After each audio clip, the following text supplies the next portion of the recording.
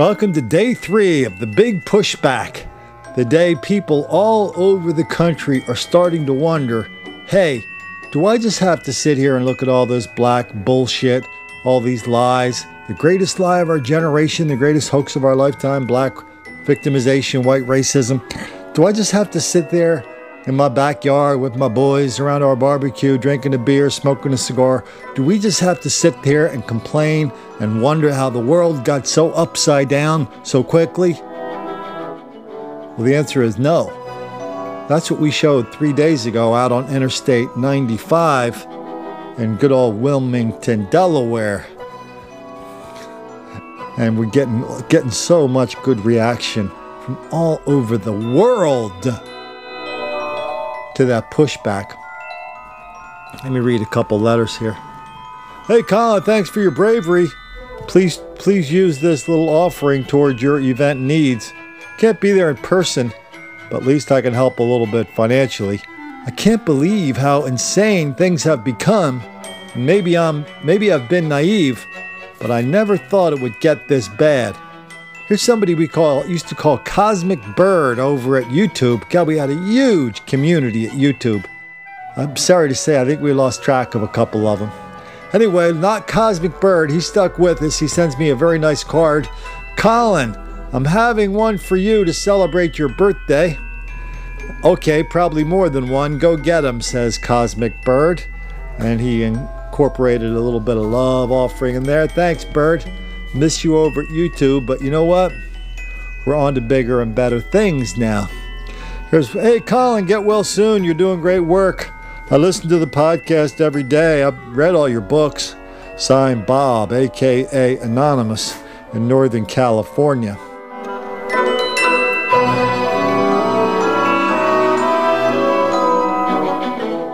You know, one of the cool things about having this podcast and my videos, books, and all this stuff is I get letters. Yeah, I get good old U.S. mail, hand-addressed, handwritten letters, where people just write me a couple sentences, or sometimes they pour their heart out about how their whole life, they never imagined where we would be, where we are right now. Right at the peak of denial, deceit, and delusion on the greatest lie of our generation. People just can't believe we're here. And people that used to watch me on YouTube or used to, a lot of people come in and out of this channel, like all channels, but a lot of people are coming back. And a lot of people are going, Colin, you've been telling us. I was talking to the Reverend Bacon the other day about criminal justice reform, and he was telling me he saw an article that said, all the people we're letting out of prison in places like New York City, out of jail. I think I saw the number, like 67,000 people we let out of jail and prison just because of the coronavirus, not even counting criminal justice reform. He said it turns out those people were not fully rehabilitated yet. Yeah, they're all out there committing crimes.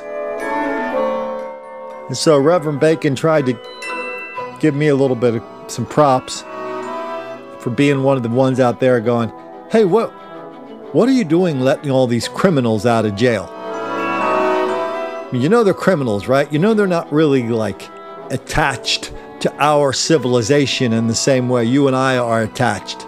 And these criminals are fellas. They don't like us. How can this turn out well?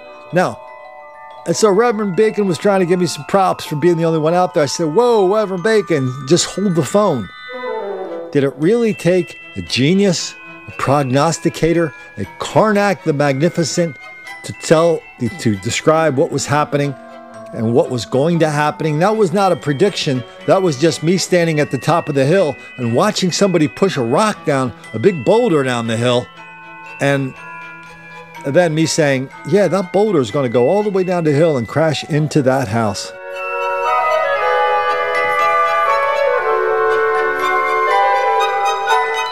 So I'm still astonished that the number of people who would just look wide-eyed into a camera, or the number of people in $3,000 suits, $1,200 shoes, in rooms with nice big shiny walnut tables, looking at each other and saying, Yeah, that's a great idea. Let's let them out so they can go back into their neighborhoods and be mentors for the little fellas. They can coach Little League, and that's what we need in the hood. We need an influx of criminals to show our young ones how to lead a good and proper life. People actually said that stuff. So I did not allow the Reverend Bacon to crown me with the crown of geniosity. No, it was just, I'm just sitting here watching the river go by, and I know if there's a log upstream, it's just gonna go floating by me, and that's not predicting the future. That's just expecting objects to obey the laws of physics. And we're going to get into a few more of these stories, how all over the country, right now, all over the country, there's chaos on the streets. Atlanta, Boston, oh, we're going to get into it. Baltimore, Philly. And here's one thing I don't even know how you would do it.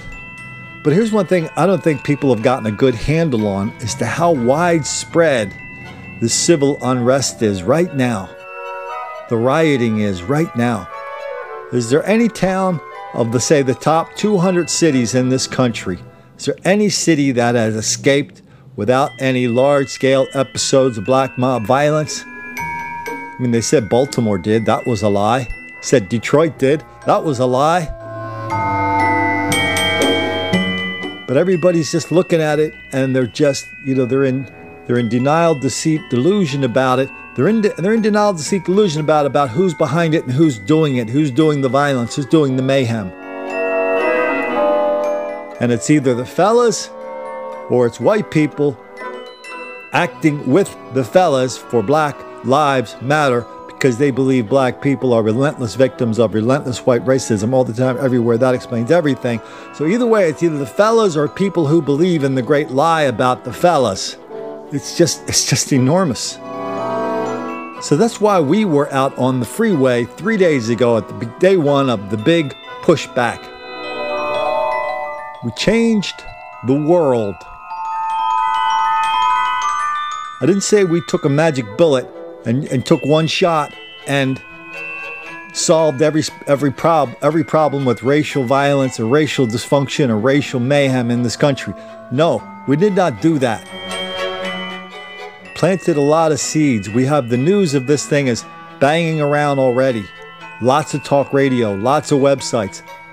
Alex Jones, InfoWars, Red Elephants, Big League Politics. Jesse Lee Peterson did a big segment on this today. Some white men are standing up. My friend Colin Flaherty, this is from Information Liberation. And he is a bold white man. For some reason, I thought he was Jewish, though. He's white, but he kind of looked Jewish. I remember growing up, even when I first moved to California at the age of 18, I couldn't tell the whites from the Jews. I've been told he might be Irish. But whatever he is a mighty man of valor. Colin Flaherty hosts Victim Lives Matter. Victim Lives Matter protest in Wilmington, Delaware yesterday. And he wanted to bring attention to the victims of black crime. About time. Well, he's been doing it for a long time now. Here's the soundbite from that. Welcome to the party. We're shutting down Interstate 95, northbound, directly under the Reverend Dr. Martin Luther King Jr. Boulevard sign. How's everybody doing? Let's take a look at these signs. Come on, Dallas. Give me some video.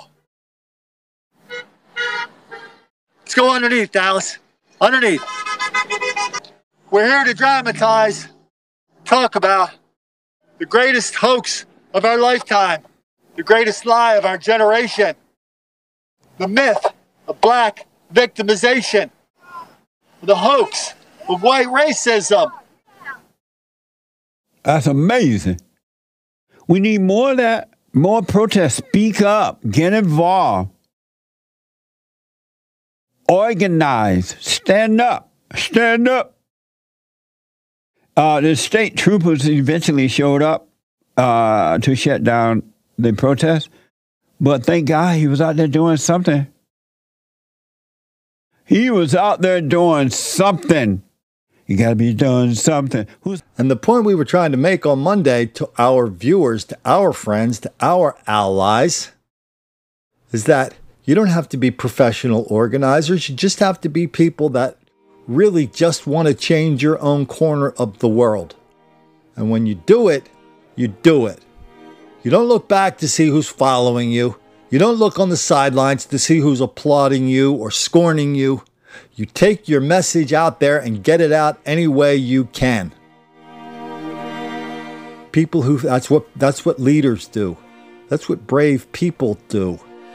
That's what you can do, and lots of other people are going to start doing with their own pushback. So there's a guy on Twitter today.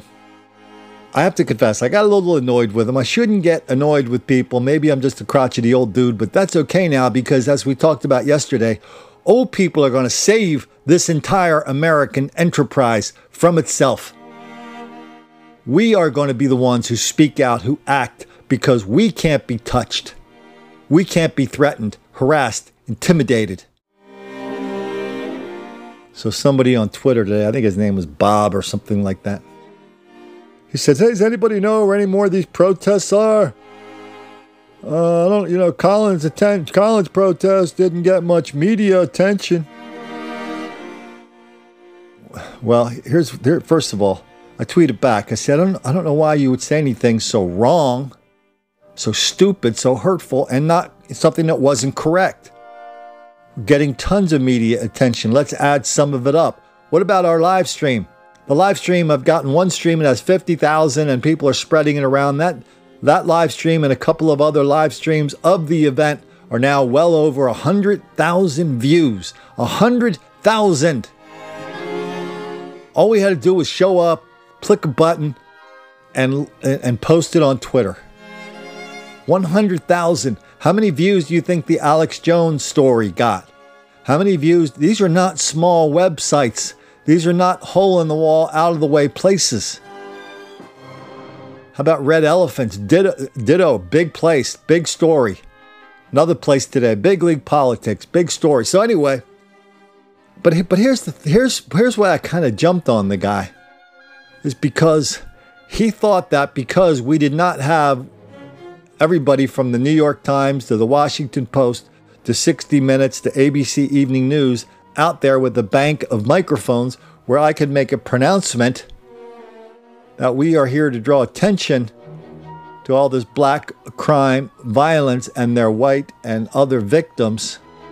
He thought because we didn't have that, well, that just did not meet his standards for success. Why are we letting our enemies validate us? Why do you give those people permission, the people who hate us, the people responsible for creating the greatest lie of our generation, and you are giving them permission to validate what we are trying to do to fight them? You know, in Sun Tzu, The Art of War, one of his most important things that come out of that book is when you're fighting a war, one of the most important things you can have to do at the beginning, you must convince the enemy they cannot win. And so when I see people are supposed to be our friends, acting like frenemies, I have to correct that person, but I'm not really correcting that person. I'm really kind of trying to edify the entire audience and using that person just as an example. So we're getting a ton of attention, a ton of talk radio. I'll be doing tons of, got shows scheduled for weeks in advance right now. Am I sitting around waiting for the New York Times to call and say, Colin, remember all those times we called you and interviewed you, but we never ran a story? Ditto for Atlantic, ditto for Vanity Fair, ditto for the New Yorker, ditto for the Wall Street Journal, ditto for the Times of London, ditto for The Guardian, ditto for Newsweek. Remember all those times? We finally figured it out, Colin. You were right. We're going to admit in our own publications that you were right, we were wrong, and all that stuff we published was not only wrong, it was dangerous and cost a lot of people their lives and livelihood. You think that's going to happen?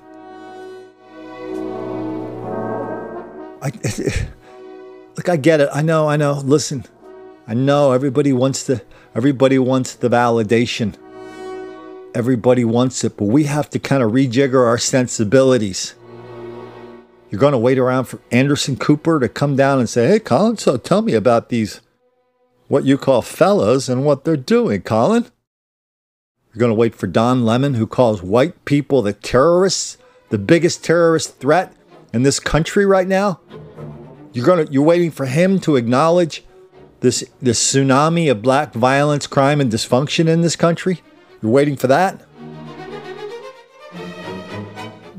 When you're at the beginning of something, you don't get the luxury of sitting around and going, "Hey, when you get 1 million other people, let me know.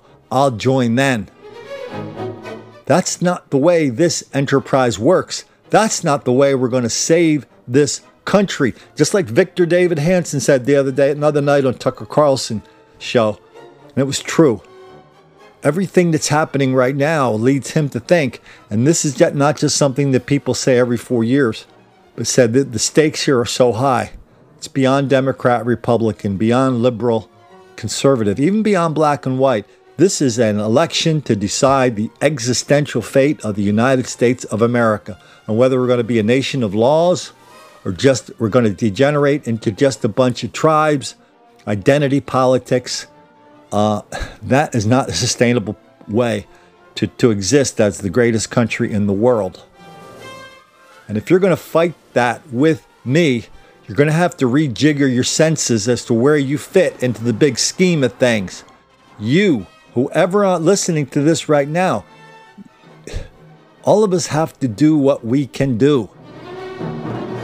If you want to do something, if you want to put something on, if you want to draw attention to this incredible level of black violence, first of all, reach down in your pants and make sure you're grabbing a pair of cojones, a pair of stones. You're going to need them, okay? Because between here and the time you do your event, the entire universe is going to tell you you're stupid. Don't do it.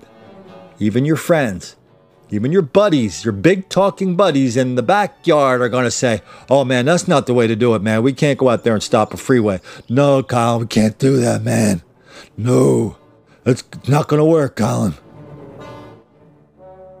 You know, in a previous life, so I had a PR marketing business where my specialty was working for big landowners who were basically in Southern California. They're the biggest villains in the world. So my specialty was using talk radio and the commentary and the news section of these newspapers to get their message out in an unfiltered way and to help them be able to build their houses.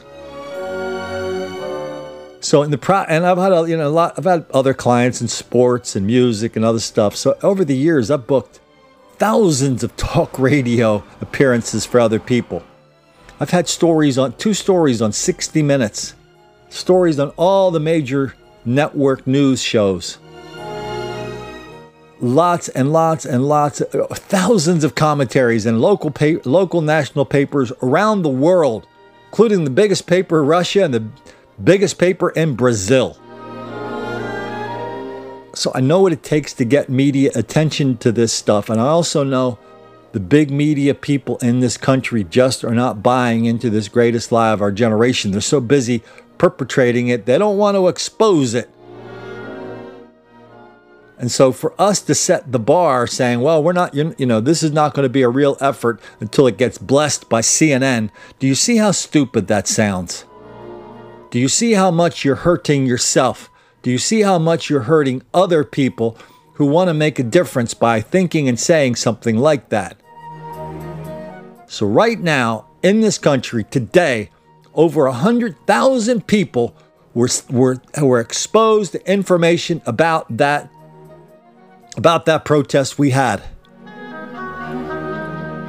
And it didn't take much to do. It was very simple. It was very persuasive. It was very powerful. One of my brother's buddies is running for state legislature. His name is Eric Morrison for state representative. So here's what he wrote. Here's what's happening on I-95 in Wilmington, and it is vile and repugnant. I can think of some other folks who deliver a similar message while wearing hoods. And then he had hundreds of comments on his Facebook page, mostly from his friends. Well, I'd say about 90% were in favor of what he said. But here's what I was very interested in reading. I was very interested in seeing how many people, a lot, said their big goal in life, if they had been there, would have been to get out and take pictures so they could have doxed everybody. And one girl said, "Oh man, I would have been so proud to stand up and publicly shame that person." Not one person, not one of the hundreds of people who left comments on that Facebook page trying to condemn what we were doing, not one person said what Colin said. 93% of the interracial crime in this country is black on white. Colin said 75% of the mass shooters in this country are black. Oh, wait till you see the mass shooting we get into in a minute here. Oh, man. Whew. Colin said 50, 60, 70% of black women are raped before they turn 18. 90% of those rapes are never reported. Not one of them could disagree with that or a million other facts out there. In Wilmington, Delaware, Murder Town, USA, Chocolate Town, USA. During the rally yesterday, we played a little bit of it. We gave some couple of specific examples about Wilmington, where the police, where little fellas were throwing rocks over a several-day period, throwing rocks at a synagogue, rocks at a rabbi. And when the cops showed up, their main number one goal is they did not want to criminalize the children. They did not want to arrest them, because how dare we judge those little fellas based on what they did in a 1 hour period on one day, or 2 days, or 3 days, or 5 days, or 10 days. How can we do that? Is that good? How is that young man going to get into Harvard if on the transcripts it says, "Oh yeah, besides the getting suspended for throwing rocks at a house of worship and at a rabbi, the kid's been solidly average his entire life on a good day"? So now we get this clown. Everybody was going, "Yeah, they're not even from Delaware." Yeah, well, we were from Delaware, all right. And now this clown, Eric Morrison, I think he's going to find he may have bitten off a bit more than he can chew.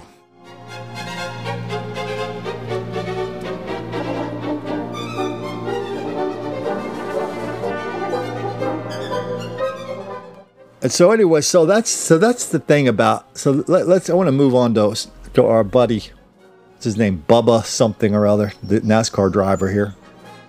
So let's have a takeaway that we need to give ourselves the benefit of the doubt. We need to let people know who are I think there's a lot of people waiting to be activated. We have to encourage them, buck them up, show them how easy it is to do.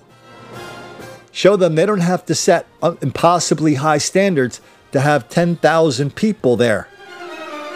Just do what you can in your corner of the world. You're not going to get a magic bullet, okay? So that's not how you win wars. See, none of these things, like if you're in the advertising or marketing or any of these PR game, you don't really think in turn when you want to achieve your goal and persuade somebody to think a certain way so they'll do a certain thing, even if it means changing their mind, which is very difficult to do, but I've done that many a time. You change people's minds a little bit at a time. That's how you do it. Until, after they change their mind 1 degree a day in 6 months, they're 180 degrees where they were before.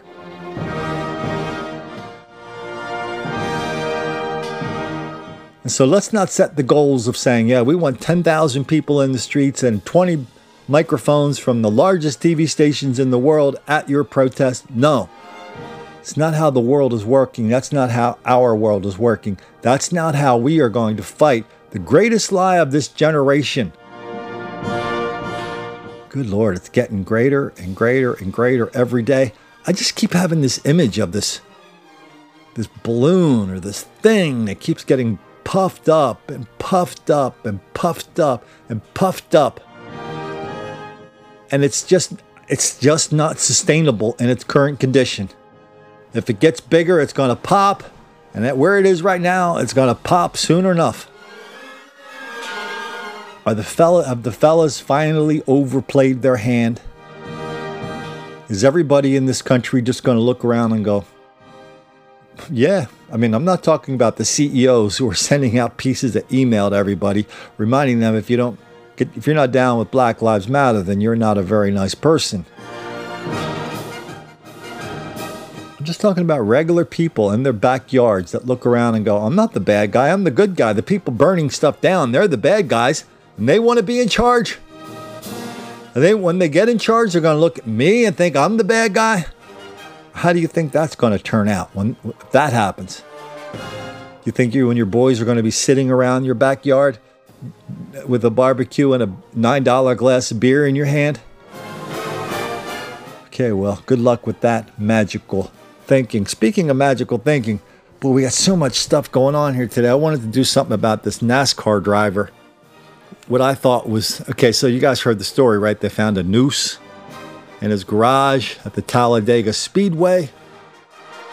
And all of a sudden, the head of NASCAR's there. All of a sudden, there are 15 FBI, and the whole world is like going crazy. It's like, oh my God, there's a noose. Some hate crimes. We put a noose in that black driver's thing. Oh my God, how could we live in such a hateful world? Of course, people who covered hate crimes, especially people like Michelle Malkin, she was right out there, right out front, right away going, oh no, that's a hoax. That didn't happen. But meanwhile, nobody cared. Nobody cared about how many of these nooses and signs and graffiti and these hate crimes turn out to be fake. Nobody cares. Everyone's real. And when it turns out to be not real, everybody has the same answer, which is, well, that might have been fake. You know, we had the facts wrong, but the story's right. White people still really suck, and they're still roaming the countryside, attacking black people every night. Or as the goat from Akron would say, every day. So, what I thought set this one apart, whatever Bubba's last name is, the driver, the black NASCAR driver. By the way, I was talking to my buddy about Bubba. I said, what kind of driver? He's a NASCAR person. I said, what kind of driver is he? He said he's one of the worst drivers out there. In his entire career, he's had the lead for like 3 laps in one race. I said, well, is he better than Dana Kirkpatrick, the woman, the NASCAR driver? He goes, oh man, her record is way better than his. And no one ever said she was a superstar or even good. They just said she was kind of, in the middle of the pack. So we get this guy now, and so the FBI comes in. 15 FBI agents descend on Alabama to investigate the noose. Remember, this is the same FBI that 6 months ago was telling everybody that white nationalists present the greatest threat of domestic terrorism in this country. They were saying that during the last riots when Philly was burning, Baltimore burning, New York burning, live. They're issuing a report going, yeah, it's those damn white nationalists, man. They're a threat to everybody. And by the way, don't think we've forgotten about the governor of Minnesota who said, yeah, white nationalists are responsible for all the riots. They're kind of in disguise. So are the drug cartels. And somebody said, well, how do you know that? He goes, well, we've got intercepts from the NSA. Yeah, the dude's like James Bond now. He goes up into his governor's office, pulls out his secret, high-frequency radio, turns it to a certain dial at a certain time, and they whisper national security secrets into his headphones. Those are the psychos running our country now. The governor of Minnesota. Okay, so this thing was playing out just like all the other hoaxes, right? It's like, okay, yeah, it's not a hoax. The 15 agents go to Talladega. Meanwhile, there are thousands of people around the country on federal land destroying federal monuments, and we take 15 people and stick them in a garage in Talladega over a fake noose. Anybody getting arrested on these statues? Anybody getting arrested for defacing the Lincoln Memorial? But no, we got to send them down to Talladega to make sure Bubba is taken care of. Make sure all the people running NASCAR are supported when their fight against this the struggle against this white racism that's keeping so many black people down. And that's the only reason why you don't see more black people in the NASCAR crowd, right? Because of all those bad NASCAR people who are big, bad, lousy, black-hating white people. Okay, so that plays out, but here's where he took it to a new level. I was going to play it, but we got so much stuff to do. I don't want to play this. He goes on with Don Lemon, and he just doubles after the FBI comes in and goes, yeah, all the garages have one. This is not a noose. It's just a thing you use for pulling a garage door up and down. Not a big deal. I've been getting pictures all day, like of people sending me like a guy just sent me a picture of a if you go to a hardware store and buy a clothesline, if you look at it, it's wrapped up. It looks like a noose. He goes on Don Lemon and he doubles down. No, that's a noose. Straight up. That's a noose. So he and Don Lemon are just sitting. Let's hear the Don Lemon thing. It's too good. Listen, this is how I feel about it, okay? And people can think what they want. Did NASCAR get it wrong? No, I shouldn't say that. Did they jump the gun? Maybe. Yes. But I am extremely happy with and I think most Americans are, what NASCAR is doing.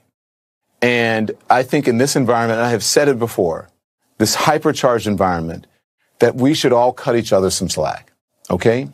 Because if NASCAR hadn't done the right thing, if they didn't act the way they did, then people would be criticizing them for moving slowly. And so I think what they said was, we are investigating. And they investigated. And they found out that it wasn't a hate crime. So did they perhaps act quickly? Yes. Did they get it wrong? Somewhat. But I think that people will forgive them for this mistake because of the times that we're in. And so, I think that you have conducted yourself amazingly. So I don't think you should be worried about that. I think that you and NASCAR should pick up from here, go on and continue to do what you're doing. You have the support of all of your team members in NASCAR. And so look at this as something that happens when you are evolving and changing. Have you seen ropes like that hanging from garages? Is that typical? Don, the image that I have and I have seen of what was hanging in my garage is not a garage pool. I've been racing all my life. We've raced out of hundreds of garages that never had garage pools like that. So people that want to call it a garage pool and put out old videos and photos of knots being in their evidence, go ahead. But from the evidence that we have, that I have, it's a straight up noose. So this guy, Bubba, I guess I'll figure out it. Bubba Wallace. I guess Bubba Wallace is, one of his parents was white, one was black. So anyway, Bubba's black. And now he's making the circuit of all the black reporters.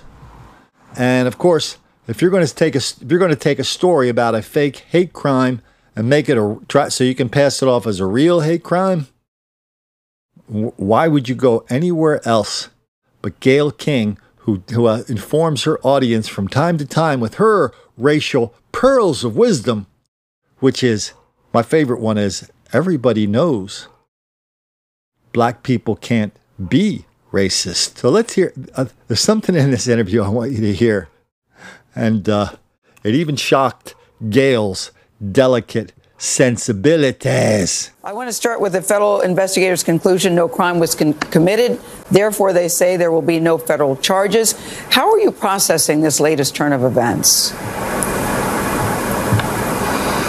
Yeah, no, that was a relief that, I wasn't targeted at anything. But yeah, I was delivered the information when it all went down Sunday evening, and was just kind of following set there, knowing that it was in NASCAR's hands and that I didn't report it. I was just delivered the information. So, no, you were told by the head of NASCAR, you said, who came to you in a very emotional state saying that this had happened. How could this is what I don't get, Bubba. How could it have been there for 9 months and no one noticed it before? I don't understand that. Yeah, I'm not sure either. I guess we're all kind of hypersensitive to what's going on in the world right now, and my crew member had just looked over and seen, what was in the shape of a noose, and it in fact was a noose. I've seen the footage or the video, or I'm sorry, the picture of the garage pool, as we want to call it, to make everybody happy here. That it was in fact the shape of a noose. The FBI backed that up 100%. Never thought I'd be talking to the FBI, but they said absolutely is a noose. Not a functioning noose, but it is a noose, and they were curious on why that was even hanging as well. So, and didn't you say, Bubba, that it was hanging over your car? Didn't you say that it was hanging over your specific car, your area? It was in my garage bay. I never seen it. You never personally. Saw it. I never, walked up and seen it. Yeah, I never seen it. Okay, so there's Bubba. The guy's having trouble putting together a thought. He looks dumb, to tell you the truth. Listen, I don't believe gearheads are dumb. But let's just say Bubba had spent a lot of time in his life, his head under the hood of a car, and not his nose in a book. Okay, that's plain. So at the end of it, he's talking about he's seen something, and then you're looking at a split screen. There's Gayle King on the left, and as soon as he says, "I seen," Gayle like looks like somebody like prodded her with like 100 volts of electricity. I don't know, is that a lot of electricity? They prodded her with a taser. Yeah, she like boom. Oh my God, she's got this civil rights hero right on her own screen, and the guy clearly can't even speak an English sentence. He's the one who's going to lead black people into the promised land. So he says, did you hear him say it? I seen this. And if you look at Gayle, you can barely hear it on the video, but what you see her say and hear her say is, I saw. But that guy, he didn't care what Gayle King was saying. He just kept talking. And in the next 20 seconds, he used the I seen construction 3 more times.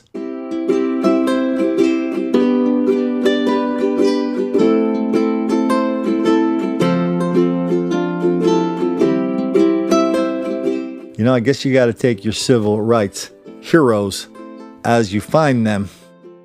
And this guy is clown number 1. All right, let's get to something actually more serious. Boy, I woke up this morning. I turned on one of the podcasts I listened to in the morning, one of the NPR affiliates. There was a story out of New York. It's a black woman. She does public opinion polling, especially of the fellas and lovely ladies. I tried to find this again, I couldn't find it. But what they were talking about was something about black attitude towards this, black attitude towards that. And I forget exactly how the question was phrased or what the question was, but she said there's an unusually large number of black people who believe in revolution. And so I know those are crazy words, but I'm just telling you, from what we see all over the country right now, it kind of confirms what, in a more dramatic fashion, what we've been talking about around here for a long time. The fellows are not really into white people. They're not into Asian people, young people, old people, gay people, straight people, all the way up to kitties, puppies, turtles, chickens, and chiropractors. Not into them. They're not into this country. Go to a Memorial Day celebration. Tell me how many fellas are there. Count them on one hand. Go to a 4th of July celebration. Look at your Twitter stream. You'll see people like Chris Rock reminding everybody that this is your Independence Day, not an Independence Day for the fellas, because we were slaves. And really, if you look at the big picture of all the stuff we've been documenting around here for the last couple of years, it's like they're just not attached to the rules of our civilization. They're just not. When we see all these the stuff we saw in the last month, how many hundreds of riots have there been in this country? The burning, the looting, the laughing, always laughing, the scorn, the hostility, the resentment, the murder, the attacks on police. I was watching Debbie Dingell on Fox News today. She was talking to, forget his name, John Scott. And she's lamenting the fact the Republicans, Democrats, we haven't been able to work together. We got to sit down. It's a big problem. We got to sit down and solve this problem of police abuse. Then she said, I actually know a few cops that are good. Oh, very, very generous of you, Congresswoman Debbie Dingell. And then she said, we got to solve the problem because black cops treat black people differently than white people. Okay, so, what a staggering thing to say. So if Debbie Dingell were here right now, I think she's from Michigan. I think she represents part of the Detroit area. So are cops picking on the fellas in Detroit for no reason whatsoever? Are they picking on the fellas in Flint, Michigan, Grand Rapids? Just do a magical mystery tour of all the black cities around Detroit. Every single one, the cops are picking on fellas, stopping them for no reason whatsoever, arresting them, and then they get tried for no reason, convicted for no reason, sent to prison for no reason. Is that what you would have us believe? That's why the cops are picking on the fellas? The cops are picking on the fellas, to use your expression, is because the fellas are committing an avalanche of crime, violence, mayhem, and dysfunction. Okay? That's why. When the cops are, go to work in the morning, they're in their car, they go where they are told to go, all generated by 911 calls. They're not getting those calls from white neighborhoods. They're getting them from the fellas. And all over the country now, all these papers are running headlines as if it's only happening in their city. Los Angeles, Philly, New York, Baltimore, Washington, many, many more. It's like, wow. Shootings are up. Hey, I thought everybody's supposed to be locked down. No, shootings are way up. What about burglaries? Way up. What about violence? Way up. And now I'm going through my email today, thinking we're going to spend a little bit more time talking about the hoax of Bubba Wallace and how he's now doubling down on the hoax even after the FBI said it wasn't a hoax. He's still playing the racial victim. No, I thought that was very interesting. We got to put that aside.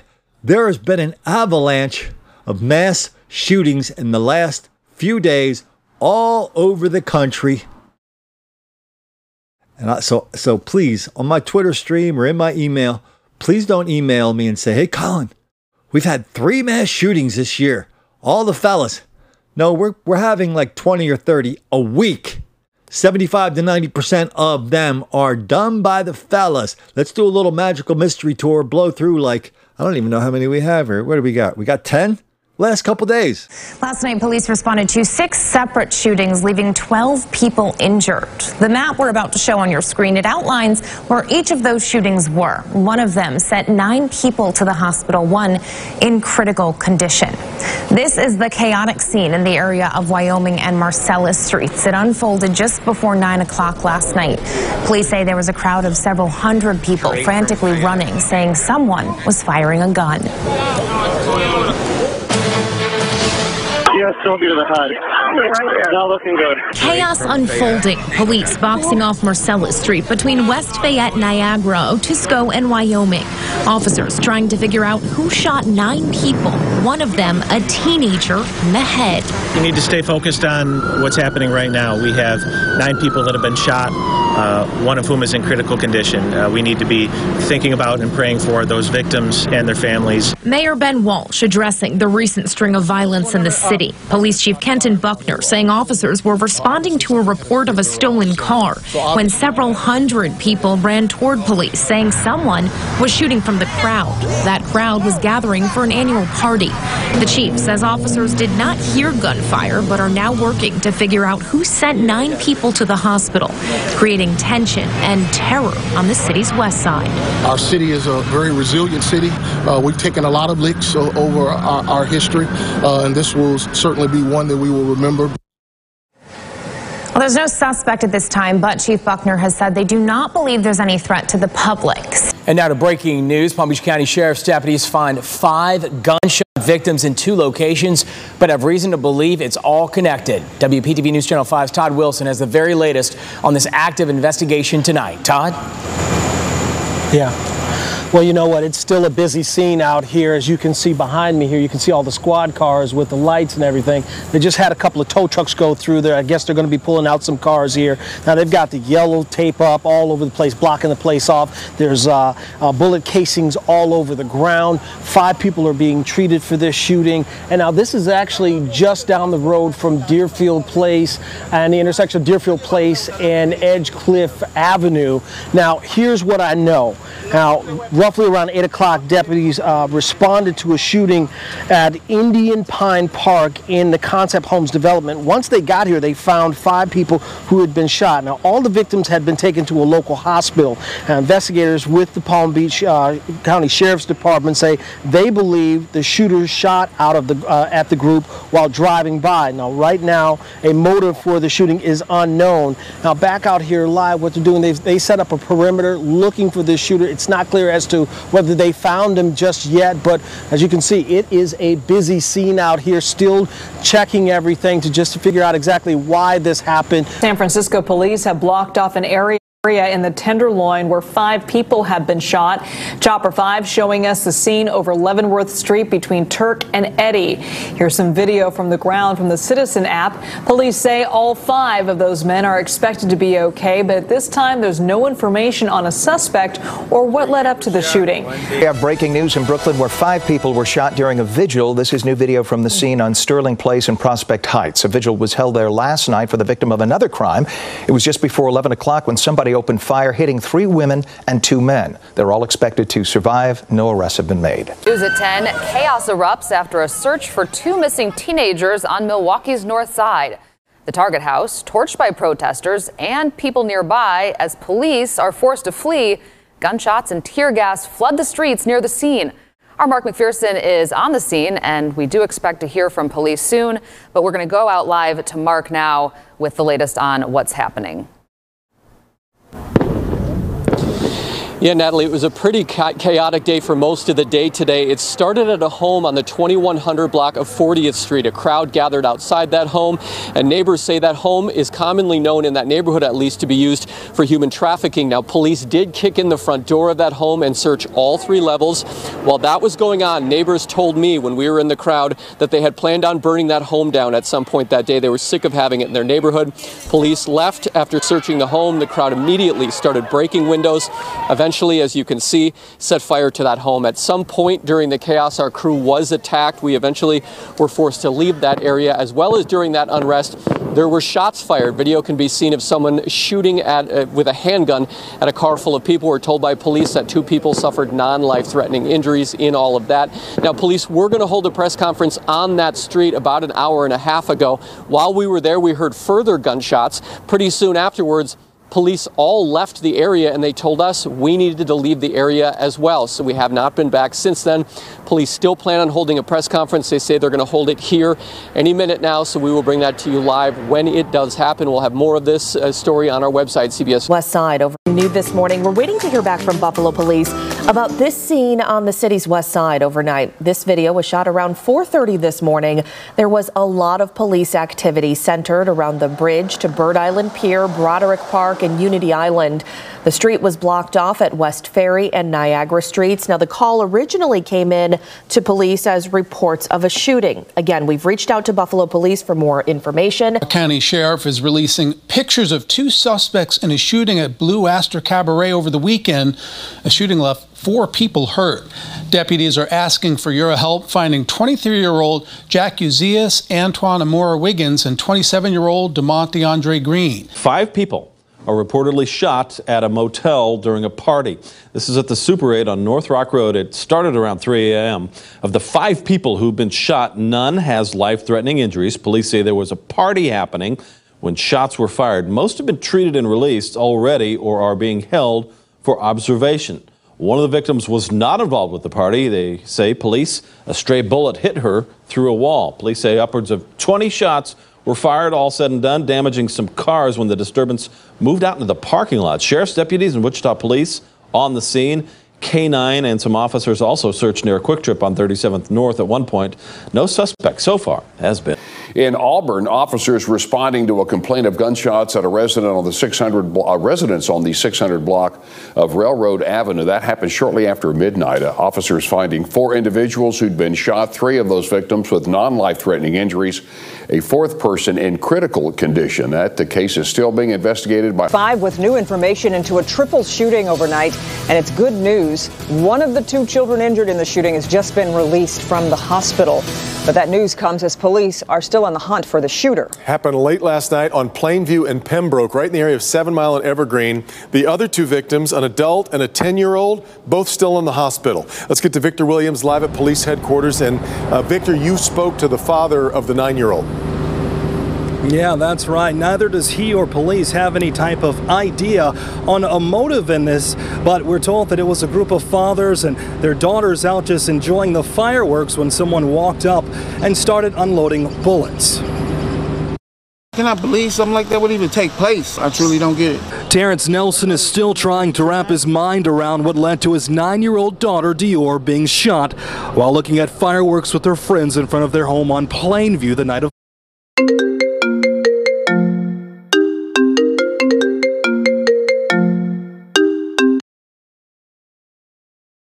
Father's Day. Him and his kids over there. So I called my daughter out to come on, let's go over here and let's go look at the fireworks. As soon as we stepped down, I see the guy shooting this way. All I saw was the flashes. I said, that ain't fireworks. Dior was hit along with her 10-year-old friend and her 37-year-old father. Both are now in the hospital in critical condition. I turned to shield my daughter, and then she tell me, Dad, my arm feel like it's broke. Fortunately for Dior, the bullet went in and came right out. She's now recovering. You never know when it's over. That could have been way worse. Thank God it did not happen that way. Police are now looking for who's ever responsible. In Columbus, Ohio, earlier this week, here's the headline: teen killed, 4 others hospitalized after shooting in East Columbus. I mean, I don't even think that merited a video story. That was just something they slapped up on their website. Apparently, there's other things more interesting happening in Columbus this weekend than the mass shootings over there. So I like doing stories about the mass shootings because it really makes people's heads explode. Colin, what about Dylan Roof? What about all those kids at school? Well, 75 to 90% of mass shootings are black. That's not true, Colin. Yeah, it's true. We just saw it there. All those were black. If you could show me some white mass shootings this week, I'd be more than grateful. But so that's kind of a really powerful, I think, thing to talk about with people. The mass shootings is just one thing. But another thing we've seen lately, we've seen that the left is starting to eat its own. And we did a story the other day about the mayor of Olympia. Ditto for the mayor of New Orleans. The mayor of Olympia is a white chick. Mayor of New Orleans is a black woman. And but the protesters went to both of their houses. They both thought they were down with the cause. The mayor of Olympia was down with the cause because, hey, people, I'm a rich, white, progressive chick. You know I like Black Lives Matter. I like all this stuff. Why are you at my house? You might scare the 12-year-old child of one of my neighbors. You're scaring her. Can you please go riot somewhere else? The mayor of New Orleans said the same thing. Oh, I'm a black woman. I grew up in a black neighborhood, so why are you out here bugging me? You're scaring my child. Could you please go somewhere else and you do your rioting thing? They're just eating their own. Now here's a guy out of Wisconsin, the great state of Wisconsin. And his name is Senator Tim Carper. He's a state senator. And if you go to his, I think this is a Facebook page. Somebody sent me this link. You go to his Facebook page, at least before this happened to him, there's a big picture of him in a circle, and around the outside of the circle are the letters Black Lives Matter, Black Lives Matter, ringing the circle. Inside the circle, there's a heart with the gay pride flag in it. and there's also a black fist in it. So this dude is down with the cause of Black Lives Matter, down with the cause of black oppression, white racism all the way. Well, I don't know if the dude's going to have anything to change his mind, but he was at a Black Lives Matter demonstration in Madison, Wisconsin. That's the capital of Wisconsin. A nasty little town, not just because of all the liberals who live there, but there's a lot of public housing in Madison.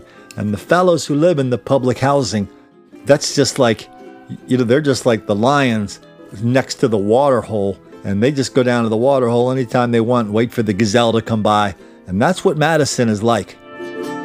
Yeah, the white liberals in Madison are willing victims of all this black crime violence. Yeah, they got the district attorney and the chief of police did a little press conference a few months ago reminding everybody that, you know what? It doesn't do any good to arrest these people when they commit crimes. We have to rehabilitate them. And that's what I'm going to do. And everybody was like saying, yeah, go, go, go. So anyway, this guy is at a rally, at a Black Lives Matter rally at the Capitol, just in the crowd, taking some pictures. He must have felt very confident knowing that he was down with the cause. I think when a politician goes to something like that, I think they're secretly hoping that all the fellas are going to see him, pat him on the back, give him the black power sign and say, right on, brother, you're one of us now. That's not what happened to State Senator Tim Carpenter. They saw him taking pictures and a couple people from the rally came over and this is what he said happened. I took this picture. It got me assaulted and beat up, punched, kicked in the head, neck, ribs, maybe a concussion, socked in the left eye is a little blurry. Sore neck and ribs, 8 to 10 people attacked me. Innocent people are going to get killed.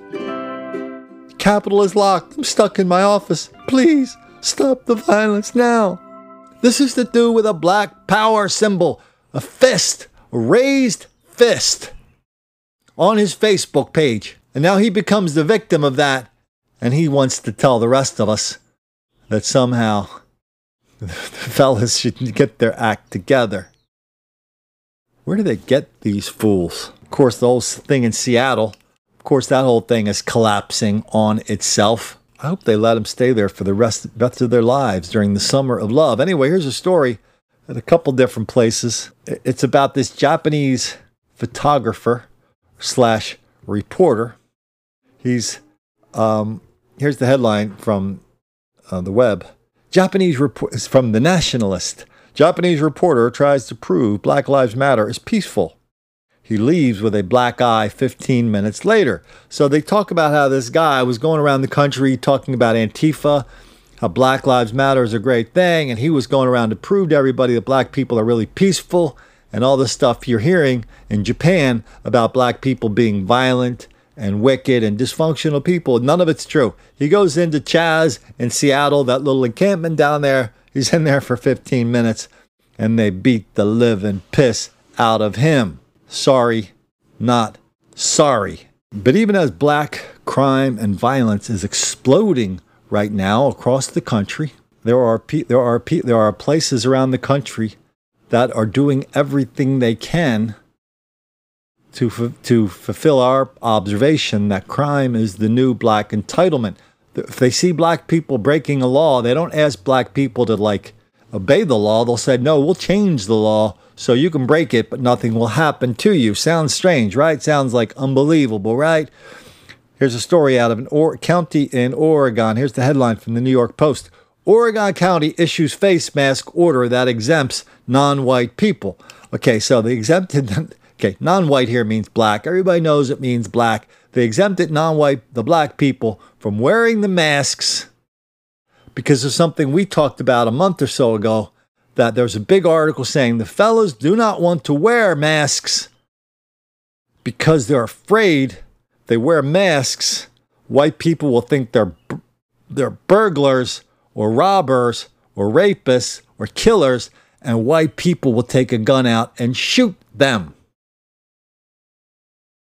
Yeah, I guess wearing that mask, it kind of must amplify your mind reading skills somehow. So you're just walking around And you see all these white people wearing a mask, and all of a sudden it's like, it's all so clear now. They all hate me. They want to kill me. They think I'm a killer. What should I do? Take off the mask. Convince these idiots in Oregon to exempt black people from wearing masks. Listen, you may or may not like masks. I don't know. If I go to a public place, the sign says wear a mask, I put one on and shut up. I'm a hermit anyway, so nobody's, and I just got tested. I'm clean. But the idea that you would take black people out of the crowd and say, oh no, you little fellas don't have to wear masks. You're special. You're our special little fellas. Don't worry about masks. That doesn't seem, I mean, do I even have to sit here and explain why that's insane? Ditto in Seattle. This is like a Seattle press release. City Council repeals problematic law to reduce disproportionate impact on communities of color. Listen, nobody's giving a damn about Japanese people in Seattle or Chinese people or Filipino people running the streets killing people. That is not happening. The Hispanic crime is way lower than black crime. So what are they going to do? They've repealed some prostitution laws, some loitering laws. And they're just in the process of repealing all these laws that people have in order to make their city safe and livable and civilized. And the only reason they're repealing them is not that the laws are unimportant, but they just don't feel like arresting black people for breaking them. Isn't this an admission of everything that we talk about here? Black crime and violence is wildly out of proportion. No, it's not, Colin, but in the meantime, we're going to repeal all these laws because we catch too many black people breaking them. Or white people breaking them too. Yeah, but when they do, they're wearing the cloak of invisibility, Colin. We just don't catch them. God, where do we get these people? Now let's go out to Cleveland. So in Cleveland, this is the same thing that plays out. It's played out on like a dozen mass transit system around the country, especially in New York and Washington 2 years ago. 2 years ago, they decriminalized fare evasion. And again, I was talking to Reverend Bacon about this at the time. It's like, you decriminalize fare evasion, so what? You just made getting on the subway in New York and Washington free, correct? I mean, nobody's going to like come by a year later and go, hey, where'd all the money go? Because nobody's paying fares anymore. That's what happened. And when it happened, first thing they did is, well, we got to get some money from the federal government or our system's going to collapse. We got to get money from here, there, everywhere. Nobody even tried. I represent this obvious fact to you as true. Nobody even tried to connect the dots that outlawing fare evasion or outlawing the outlawing of fare evasion 1 year is connected to a drastic drop in revenue the next. That has nothing to do with it, Colin. Not at all. Anyway, the people in Cleveland think this is working so well that they too want to give black people free rides on their public transit system. And if by chance they're not free, they don't want them being arrested or ticketed or harassed in any way if the cops catch them for stealing services. That's what it is. You're stealing services from the mass transit system. Let's hear this little white liberal artist chickie with a big bust trying to explain to us why she's so, why her virtue is pure and ours is not. We are gathering this morning as riders who are concerned about racial inequity when it comes to mass transit. It's something that is a problem everywhere in a lot of facets of life, but that is no exception for mass transit as well. We are asking for the RTA to reallocate 50% of its police budget to restore service that's been cut and to provide fare relief for riders. So the chaos on the streets of our cities, in the neighborhoods of people of color, no, in the black neighborhoods. This is not happening in the Chinese neighborhoods or the Hispanic neighborhoods. It's happening in the black hoods. Chaos. This is actually a video from Baltimore. There's like a white kid somehow stops his car in the hood, gets out of the car, he's no shirt on. Bunch of fellas come running up to him fireworks, and they're holding the huge bottle rockets. They're firing it right at him. They're hitting him almost point blank with these sparkling, dangerous, fiery fireworks. Let's listen to what that sounds like. And when you hear that, imagining this white kid running away, imagining a bunch of black people chasing him, throwing trash cans at him, laughing the entire time. Oh my God. Why are they doing this to this guy? Oh my God. Corey, come down here, Corey. Oh my God, what the fuck they doing? Oh my God, why are they doing this to this guy? Oh my God. What girl? Oh my God, what the fuck are they doing? Where the police at? Look at this bullshit right here. What the fuck? Why don't we go out, okay, from Baltimore, why don't we go out to the home of the GOAT? LeBron James, Akron, Ohio. Headline, fights break out at Lakemore Rolling Rink in Akron. 250 kids caught in the middle of a melee. We've heard these stories a dozen times. A large group of black people go to a skating rink. Even these guys are 13 to 15 years old. It turns into one big rolling riot in Akron. And if you read the story, there's no video. If you read the story attached to it, it just gives the details. Man, there's all these kids. They were fighting here. They're fighting there. They're fighting in the parking lot. We couldn't control them. Oh, my God. Then the cop comes up and reminds everybody of the grim truth. Oh, yeah, that's been happening here for a very long time, even in the home of the GOAT. Why don't we head out to beautiful Boston, Massachusetts? They didn't have video on this either, but I guess it's not a big deal, but you tell me. Headline out of CBS Boston, dated yesterday. Boston police officers were surrounded and assaulted by a hostile crowd while making an arrest. Now he's alarmed, the commissioner is alarmed by the hostile crowd. They said the officers were surrounded and assaulted by the crowd. Happened in Roxbury. I know a little bit about Boston. Know a little bit about Roxbury. That's a black part of town. Cops were trying to find somebody with a gun and a fanny pack. They stopped them. Then they tried to get him out of there because there was a large crowd. The suspect then grabbed the officer's wrist and began squeezing his wrist. The suspect continued to resist arrest. Now it gets good. Knocked the police body cam off. The crowd grew and opened a fire hydrant, causing a heavy flow of water pressure onto the street directed at the officers. They threw buckets of water at the cops while they tried to put the suspect into the cruiser. Here's what the chief of police said. I'm alarmed by the level of hostility my officers had to face while arresting a felon armed with an illegal firearm. They were attacked by members of the very same community they were attempting to protect by effecting the arrest. Public safety is a shared responsibility. Blah, blah, blah. This commissioner's alarmed. I mean, when I'm alarmed, I don't know, does that mean you're surprised? That means black people in Boston and Roxbury attacking the cops, being hostile, scornful, disrespectful, contemptuous of the cops. That just happened for the first time last night? Or is that happening in every big city in this country right now? Right now. Right now. So you can ask two people. One, you can call the Boston CBS affiliate and ask them. They'll say, no, it's kind of a one-off thing. Or why don't you go ask a cop? Ask a retired cop about this story.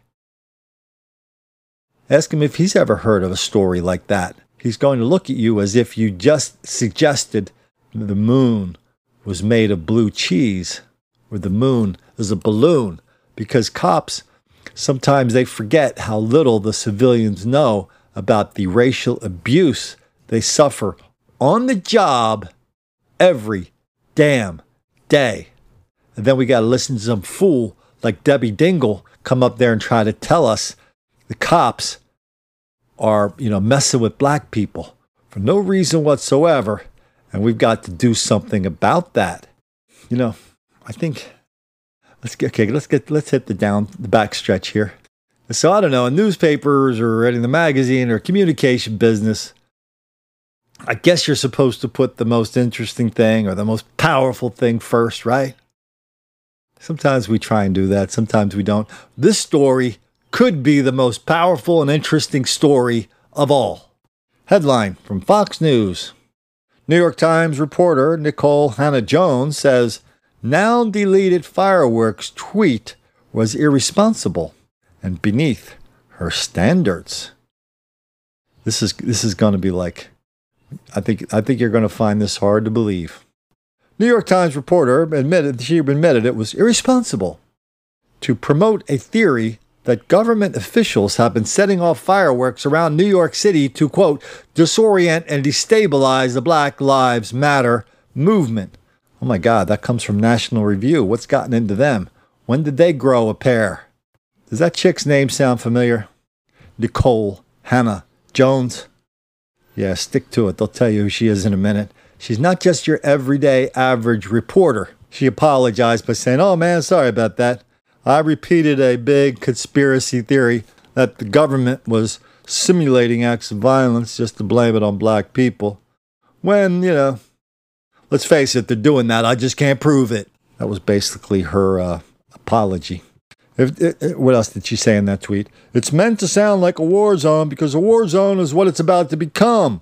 We think this is psychological warfare, the first wave before whatever the next stage of the attack is. So who is this chick? Anybody remember her name? By the way, on the streets of New York and Philly, Wilmington, Delaware, right now, outside, within 2 blocks of where I'm making this podcast, kids are having major fireworks fights, just like you heard in that Baltimore thing.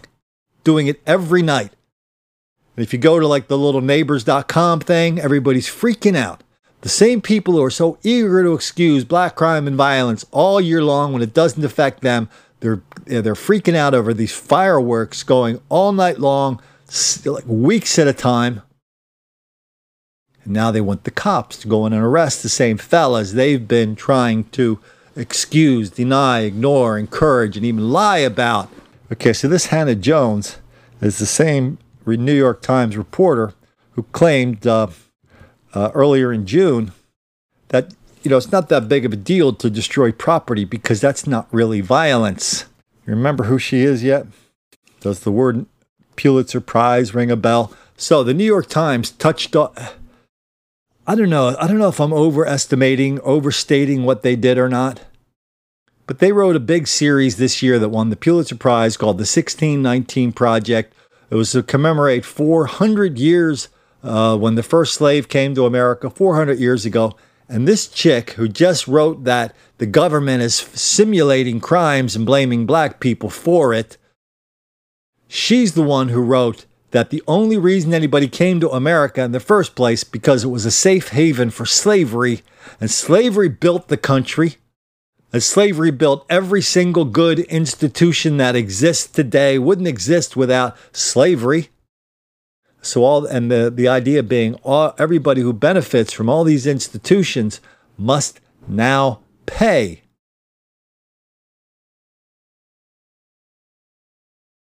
So the 1619 Project is a real good kind of harbinger as we look back on it, on this kind of a intellectual bellwether of what has happened since it was published. Lots of anger, lots of hostility increasing every day, violence increasing every day, lots of talk about slavery every day.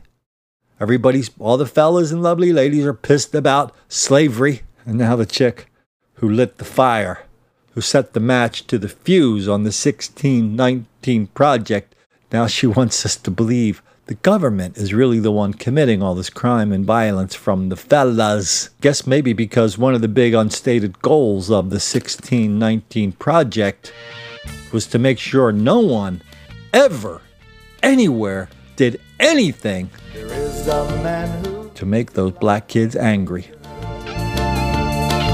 And it's him stay away from strangers. Beware of the truth, a roving band of Negro youth. The odds are you won't live to see tomorrow. Beat the Asian man, beat the Asian man. Will they rob and rape or kill you, or just play the knockout game?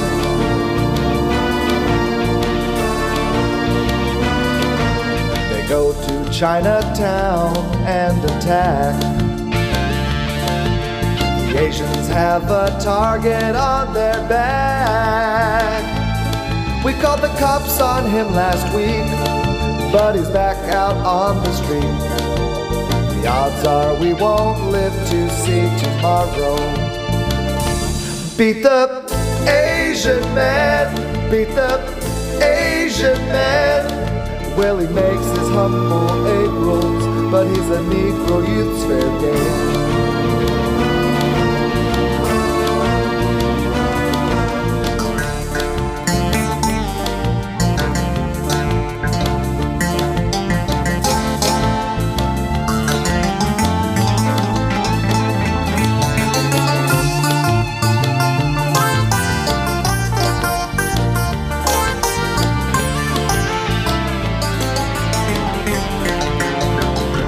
It's a dirty little secret we all know.